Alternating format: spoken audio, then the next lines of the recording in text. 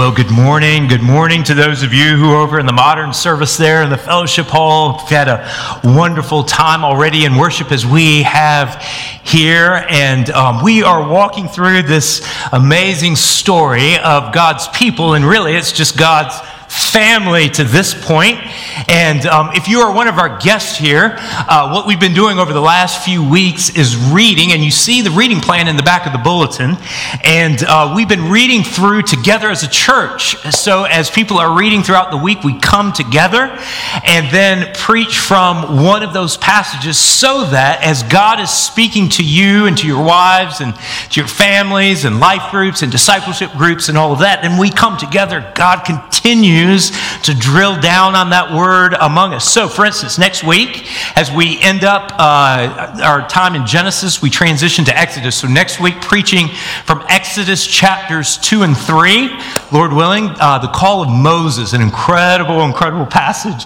And so I love this guy named Moses and haven't preached a whole lot on him, so I can't wait to dig in with my reading this week with you all and then transition there. But where we are right now in our readings, big story is God has promised that he would send a man who would be a blessing to all the earth and reverse the curse of the garden.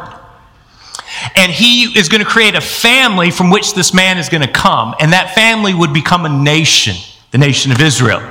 So we've been walking through Abraham and Isaac and Jacob, and now Joseph this week, the family. And we're at this point where God is going to really pivot here with the history, and we're going to move from these incredible stories of these men and their wives and their children and all that God does. And now we're going to transition to Egypt, where the families become a huge nation. The families become so big that they are now this nation that is sprung out of Egypt, and God continues to move the story, but we're right here where the families are about to become a nation. This is where we are. Big picture. Little picture, or on the ground in Genesis, we've been watching this guy named Joseph. Phenomenal story. How he just was treated unfairly and thrown into a pit, betrayed by his family, suffered, endured. He would get elevated, get knocked back down, back up again, up and down. This life of Joseph goes. But all the while, God is steadily undergirding him and moving him to a place where he is going to be an instrument of God's power and God's grace to save the family, to get them to Egypt, to keep the story going. So this Joseph guy is huge because he is the one who literally saves the lives of the family so that they can become a nation, so that as God continues the story, it's no longer in the promised land. Now he's going to grow them in the captivity of Egypt. And so this Joseph guy is right in the middle of that. Well, all the hurt and all the suffering and all the pain and years. He was 17 when he was betrayed by his brothers, really left for dead, and then traded rather into Egypt, and they thought we'd never see him again. He'll be a slave forever. Now, today's the day in which he confronts his brothers, sees them for the very first time. Probably more than 20 years. The ones who betrayed him, and now the ones that Joseph has authority to govern over. What's he going to do? So for our reading time, Genesis chapter 42. You already have your place? Genesis chapter 42, verse 6. In the modern service there, you need a Bible, go ahead, raise your hand. We love to give hard copies away of the Bible if you need one, so please raise your hand. Here in this service, in the pew rack in front of you, turn on your digital device, Genesis 42. Our reader for today, come on up, Anita, is someone whom we have grown to love. This is Anita Tolliver, and she's a member of the choir. You might see her every week up here on Sunday. Been a member for a while, but she also is on our staff, and Anita leads the front office. So Anita is the voice of Taylor's. You like that? She is the voice. So when you call and you look for us, this is her. She's got a beautiful voice. But she also, front office, doing such a phenomenal job. As people come in, she's the one that they see. So we love you. And we are so glad that you're here. And so we thought, why not invite Anita here to share the scriptures with us? So will you please stand for the reading of the Word of God as one of our very own leads us in Genesis chapter 42, beginning in verse 6. Now Joseph was governor over the land. He was the one who sold to all the people of the land. And Joseph's brothers came and bowed themselves before him with their faces to the ground. Joseph saw his brothers and recognized them, but he treated them like strangers and spoke roughly to them. "Where do you come from?" he said. They said, "From the land of Canaan to buy food." And Joseph recognized his brothers, but they did not recognize him. And Joseph remembered the dreams that he had dreamed of them, and he said to them, "You are spies. You have come to see the nakedness of the land." They said to him, "No, my lord, your servants have come to buy food. We are all sons of one man. We are honest men. Your servants have never been spies." You may be seated. May the Lord bless the reading and the teaching of his word this morning. A few weeks ago, I was channel surfing and I ran across a documentary, one of the sports channels, and I came in really in the middle of the documentary, but I knew enough to kind of catch on right away. And immediately I was captivated by the story of a young man by the name of Chris Singleton. Chris was a student at Charleston Southern and a baseball player, and a mighty good one at that because he just got drafted by the Cubs.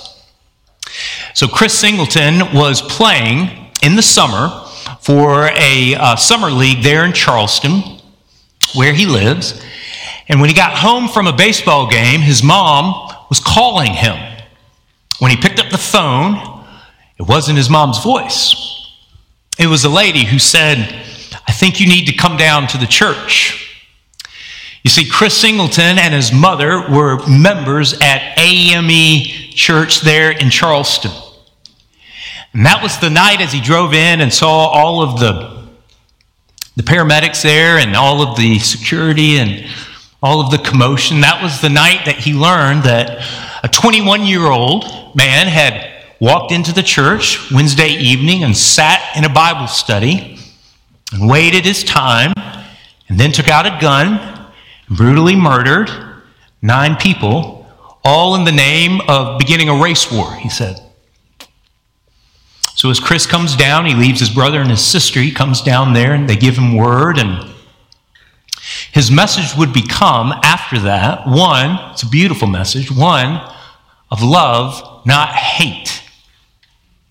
But here's what caught my attention at the documentary. As the reporter looks at him, they showed pictures of Dylan Roof being arrested. And I think he was caught in North Carolina and being taken away. He looked at Chris and said, "Chris, can you forgive him?" And he looked at the reporter and he said, "The way I see it, I have 2 choices. I can either forgive or not to forgive. It's my choice. And I choose to forgive because that's what my mom would do."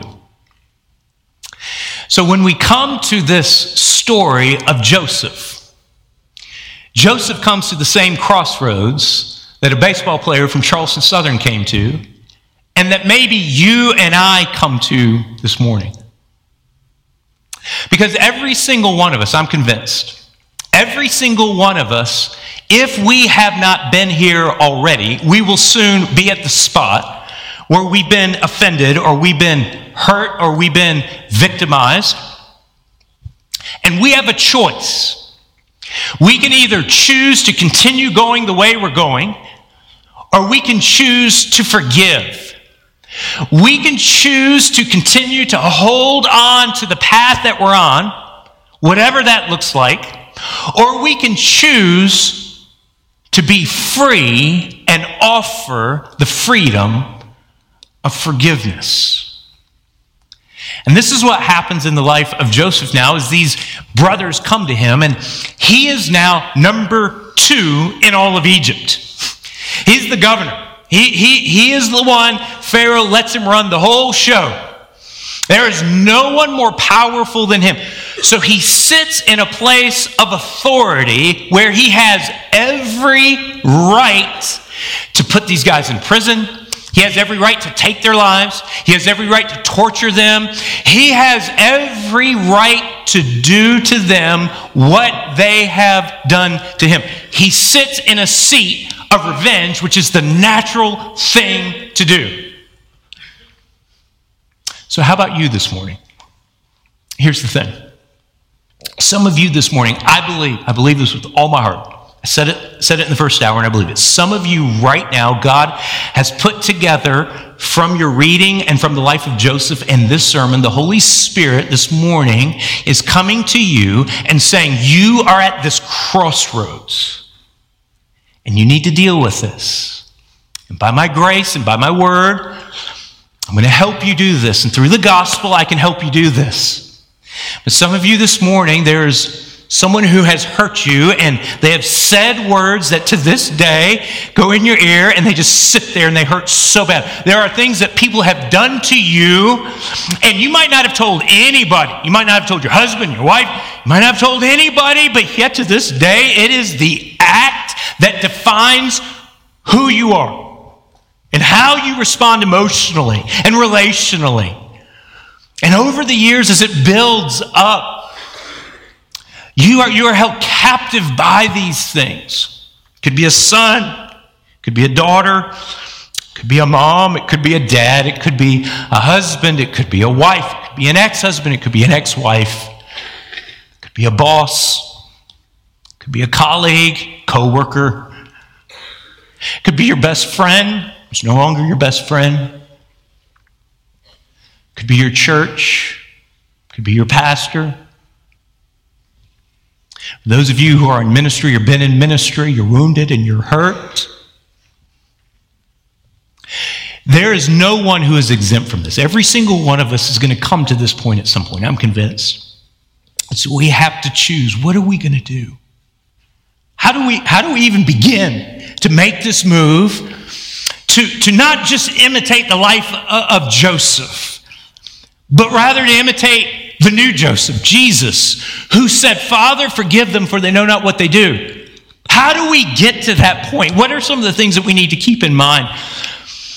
So we go to our text this morning. What Anita read there in chapter 42, there in verse 10.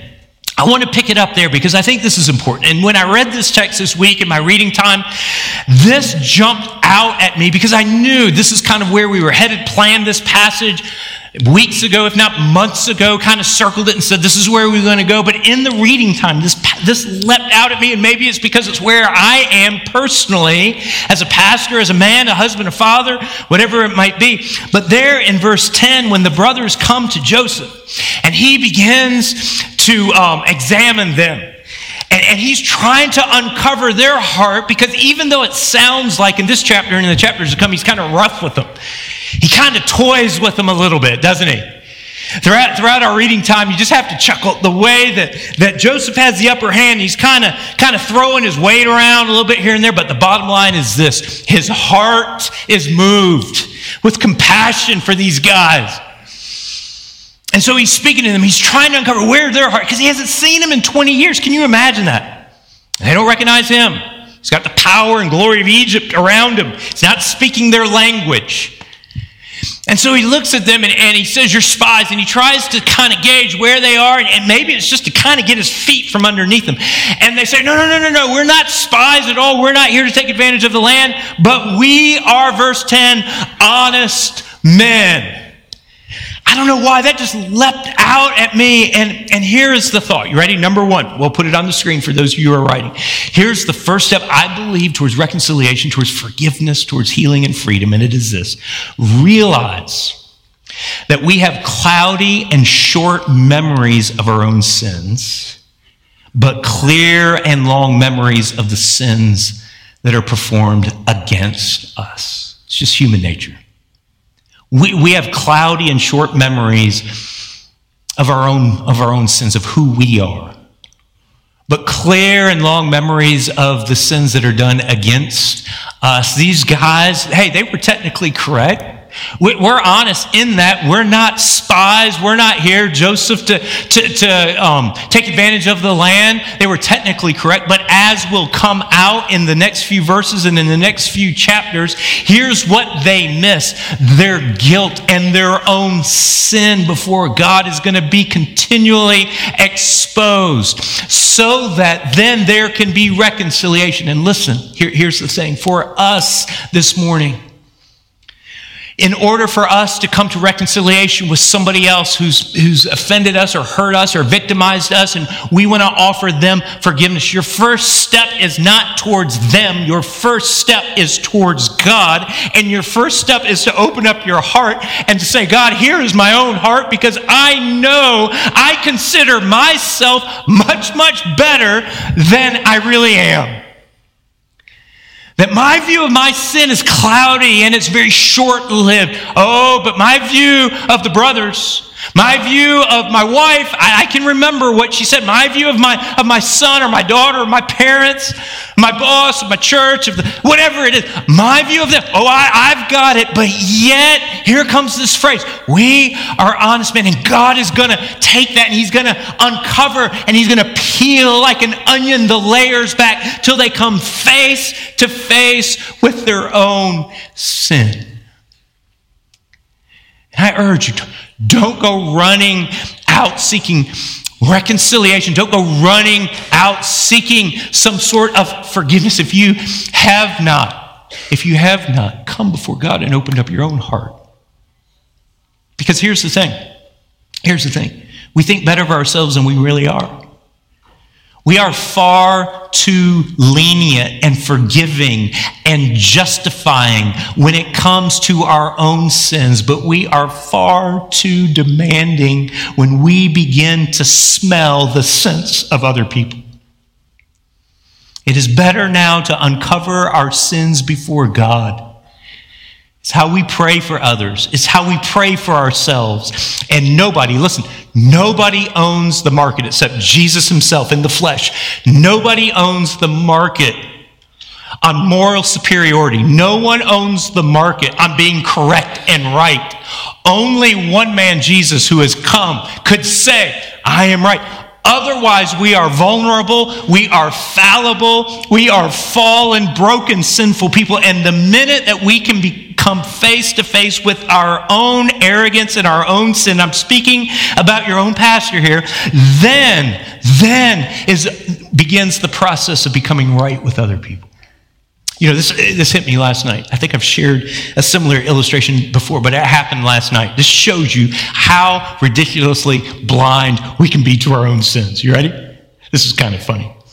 So it's pouring down rain last night, and my daughter, I think she's in the other service, my daughter is beginning to drive. And so last night, as we pulled in, it was dark, it was rainy, the cars were kind of nuzzled up the driveway, and my daughter kind of goes along the edge, and you know what she does? Some of you guys that care about what your lawn looks like will understand this. She runs over the lawn, and when I get out, I kid you, well, maybe I'm exaggerating a little bit, but it looked like the size of a monster truck pit. That's what it looked like, the tire. And so I get out of the car, and I'm like, time to teach. You know, it's early. I got to teach them right. Sweetheart, all right? I don't know if the neighbors could hear me or not, but I'm like, sweetheart, can I show you something? She's like, yeah, Dad. She's running in the house, right? And I'm out there to say, okay, look, you just be careful. Go slow, take the turn sharp. I just need you to be careful. And I'm like, here we go. And I walked into the house, and I said to Shree, let it begin, all right? Our daughter's driving. Lawn's never going to be the same, all right? Blaming her. The boy, look at her. You know what your pastor did this morning? I'm in a hurry. I'm trying to back out. I reverse. Go to my house this day, all right? Just go to my house this day. On the side is the most beautiful mud skid mark you've ever seen on the left-hand side. And I had to laugh. I thought, oh my goodness, I'm so incredibly blind. That's human nature. Grace, you need to drive better. Pastor, you need to confess your own sin first. But here's what happens. We don't do that. we're going to stay in the same cycle. Whatever pattern you're in, and some of you have been in this pattern for a long time. Some of you have been in a pattern of this for weeks, maybe with a spouse, for months, with a child, parent, years. I had a guy come up to me after the first service and he said, I'm retired, done with my work. I got to make this right. For years, I don't know where you are, but this cycle has got to stop somewhere. And here's what happens. Tim Keller nails it in his book, Reason for God. When I read this, I said, I can't explain that any further. I'm just going to read it.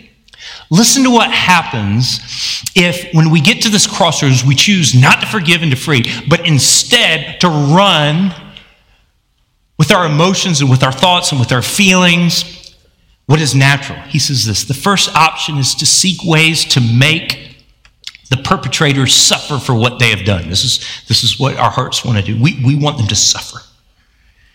And you can withhold relationships and actively initiate or passively wish for some kind of pain in their lives commiserate to what you've experienced. So you're kind of hoping, you're kind of praying, man, I hope what I've experienced, they experience that too. There are many ways to do this. You can viciously confront them and say things that hurt, or you can go around to other people. This is the cowardly way, but this is what we do. In families and churches and businesses, you can go around to other people to tarnish their reputation. And if the perpetrators suffer, you begin to find a certain satisfaction, feeling that, now they're paying off their debt that they owe me. But there are some serious problems with this option, because you become harder and colder, and you become more self-pitying and therefore more self-absorbed. And if the wrongdoer was a person of wealth or authority, you may instinctively dislike and resist that sort of person for the rest of your life. And if it was a person of the opposite sex or another race, you might become permanently cynical and prejudiced against all classes of that type of person. In addition, the perpetrator, get this, the perpetrator and his friends and his family often feel that they have the right to respond to your payback in kind. So cycles of reaction and retaliation can go on for years. Evil has been done to you. Yes, but when you try to get payment through revenge, the evil does not disappear. Instead, it spreads, and it spreads most tragically of all into you and your own character. You see what's at stake here? Here's what's at stake. Is your continued walk with Christ. And the glory of God through your life is at stake with issues like this. Because you'll be hindered, and you'll be captured, and you'll be frozen, and you'll be paralyzed if there's no freedom. Freedom to forgive. So what does Joseph do? What does he do? Look at verse 18. Read it with me. I'm going to read this whole paragraph, and this set us up for the remainder of our time. On the third day, Joseph said to them, "Do this and you will live, for I fear God. If you are honest men, let one of your brothers remain confined where you are in custody, and let the rest go and carry grain for the famine of your households. And bring your youngest brother to me, so your words will be verified and you shall not die." And they did so. And they said to one another, here it is, here's the exposure. "In truth, we are guilty concerning our brother, in that we saw the distress of his soul when he begged us, and we did not listen. That is why this distress has come upon us." This is nothing other than the fear of God, the presence of God, the awareness of their sin. They're not thinking of it. 20 years. Now it comes. Reuben, verse 22, answers them. "Did I not tell you?" They're still arguing. "I told you not to sin against the boy, but you did not listen. So now there comes a reckoning for his blood." Verse 23, now they didn't know that Joseph understood them, for there was an interpreter between them. Then he turned away from them and wept. And he returned to them and spoke to them. And he took Simeon from them and he bound him before their eyes. And Joseph, here it is, gave orders to fill their bags with grain and to replace every man's money in his sack and to give them provisions for the journey. This was done for them. Thought number 2 this morning is this: be captured, verse 18, by the fear of God, not by your emotions and a feeling of entitlement. All right, the first step, open yourself up before the Lord. This is where I am. Number 2, though, be captured by the fear of God, not emotions and feelings of entitlement, because if you continue to walk in the feelings of emotion and entitlement, your head and your heart are going to say, he owes me. She owes me. There's no way, parents, there's no way that son or daughter can treat me the way that they treat me. Husbands, there's no way that wife should speak to me, treat me that way. Wives, husbands should love and cheer. And look, if you base it on your thoughts, if you base it on your emotions, if you base it on what you're entitled to, if Joseph based it on what he was entitled to, are you kidding me? You put me in a pit and you sold me to Egypt. And then you lied to my dad. You know he loved me. Look at his heart all these years. What are you thinking? Well, when I get there, God raises me up. But guess what? Potiphar's wife frames me all because I'm in Egypt now. And I've been sitting in prison for years and years and years. And now you're coming to me wanting food. Based on emotion, based on entitlement, how do you think he should go? I'm done with you. He could even say, I'm going to show you the justice of Almighty God. But he would forget one thing: the fear of God. He would forget that God is, yes, holy. Oh my goodness. God is a holy God. But he's more than just holy and outside of us. He is holy as he, through his Spirit and by his sovereign hand, works. And in Genesis chapter 45, you want to get this beautiful picture. Beautiful picture. Here's where you want to go. You want a vision? Here's the vision. Genesis chapter 45. You read it this week. The brothers, they go back and forth a couple of times, and he finally breaks down. He comes to them and he says, I'm your brother Joseph. And he's hugging them, and they're just weeping. He's crying so loud that the Egyptians can hear him out there. They're wondering, what in the world is going on?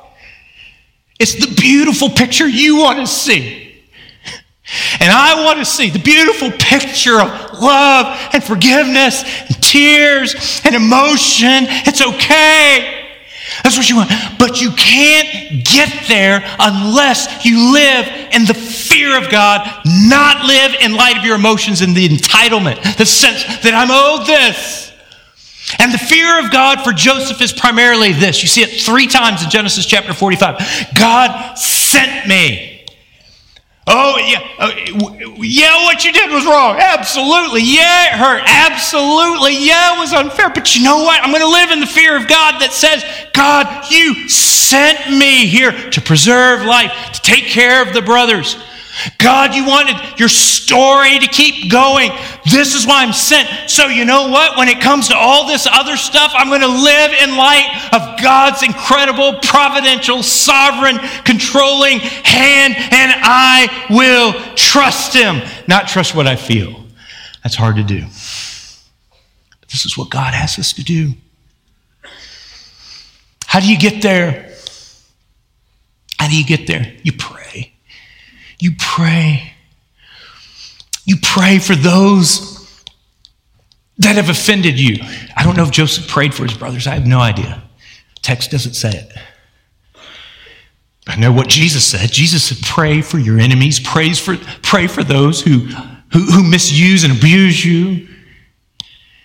Pray for them. Pray for them what? That they'll do what you want them to do? No. Pray for them that they'll sense the very presence of God that you are now living in. Get your journal.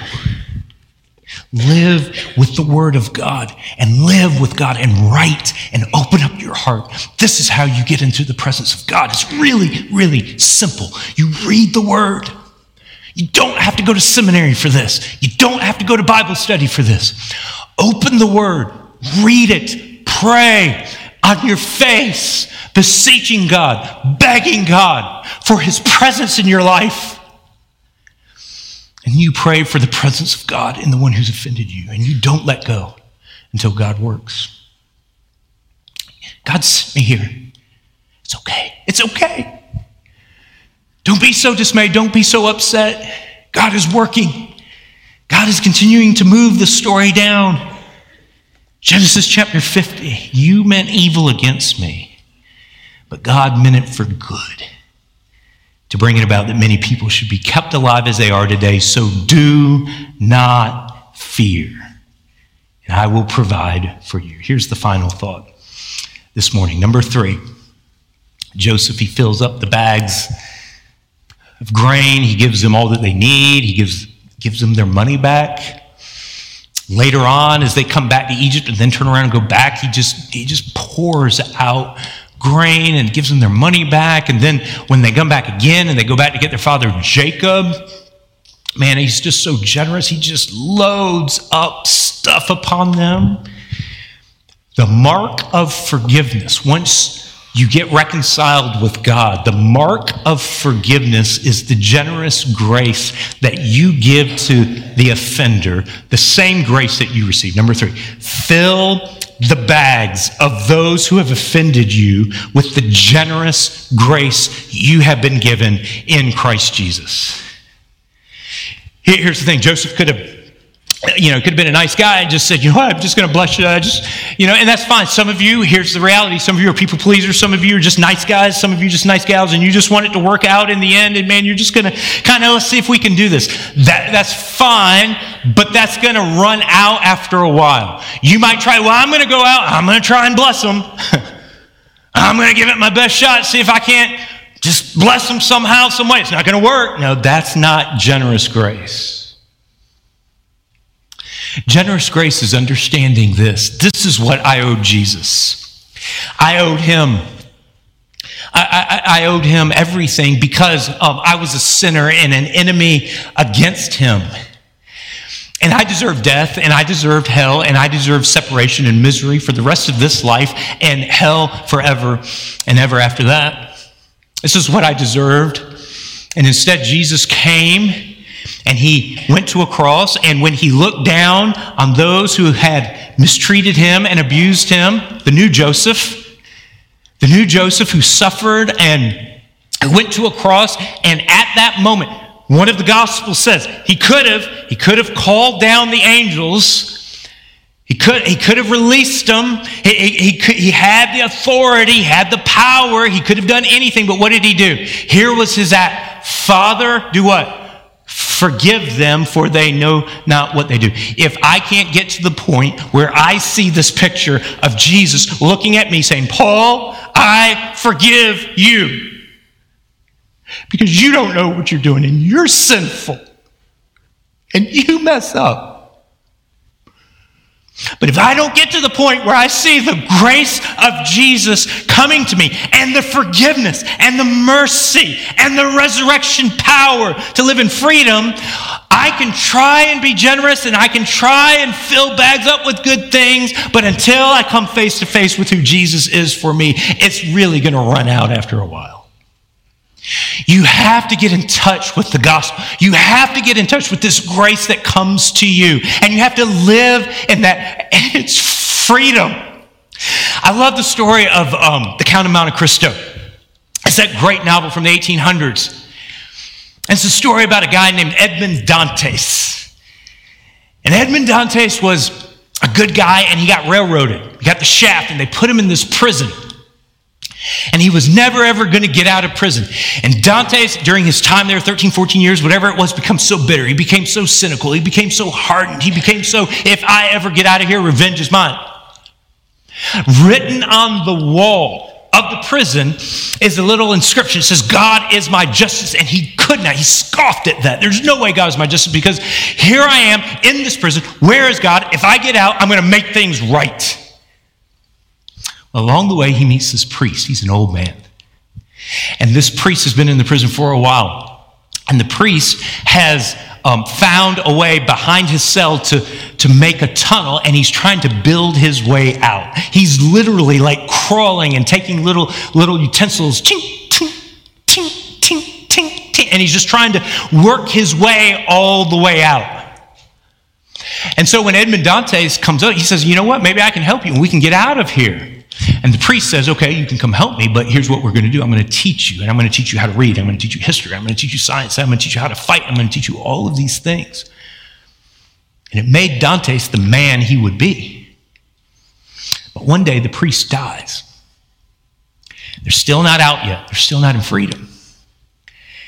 And Dantes overhears the guards say, okay, we're going to come back at 10 or 11 o'clock this evening, and we're going to take this bag, and we're going to take it out, and we're going to dump it out in the sea.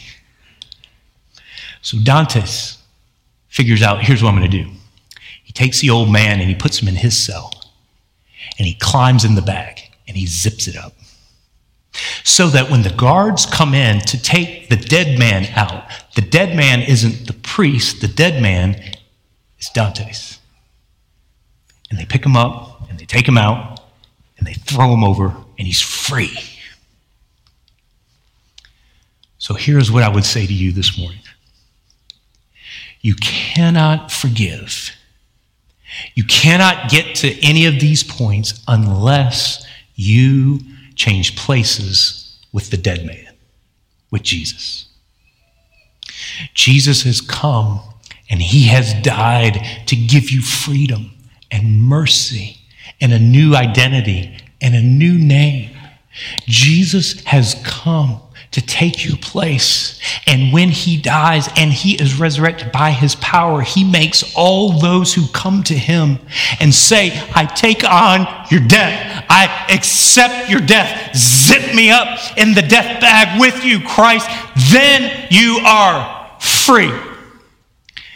And that is the only way some of you are going to be able to take that first step, is if you come to grips, come face to face with this reality that Christ has made you free.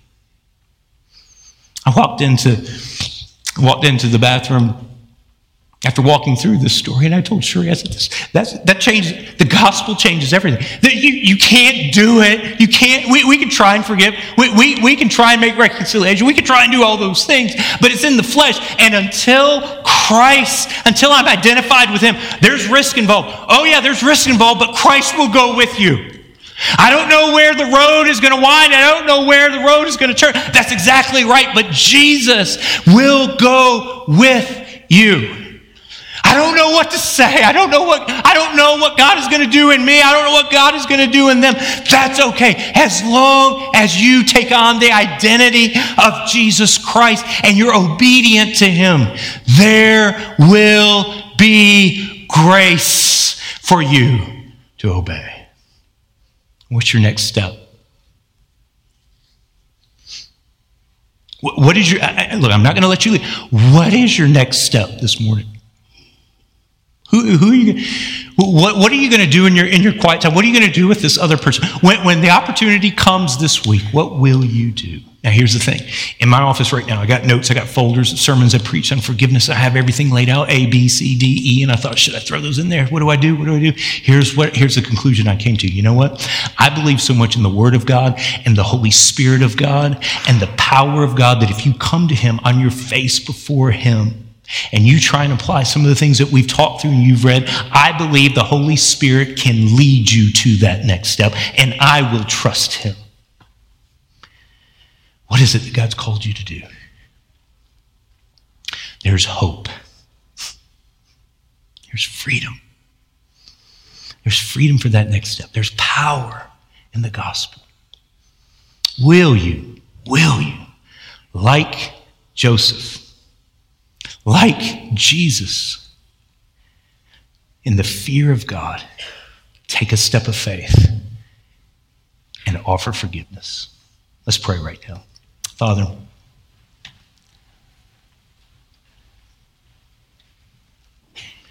would you untangle the knot of our heart that keeps us locked in to our own self-absorption?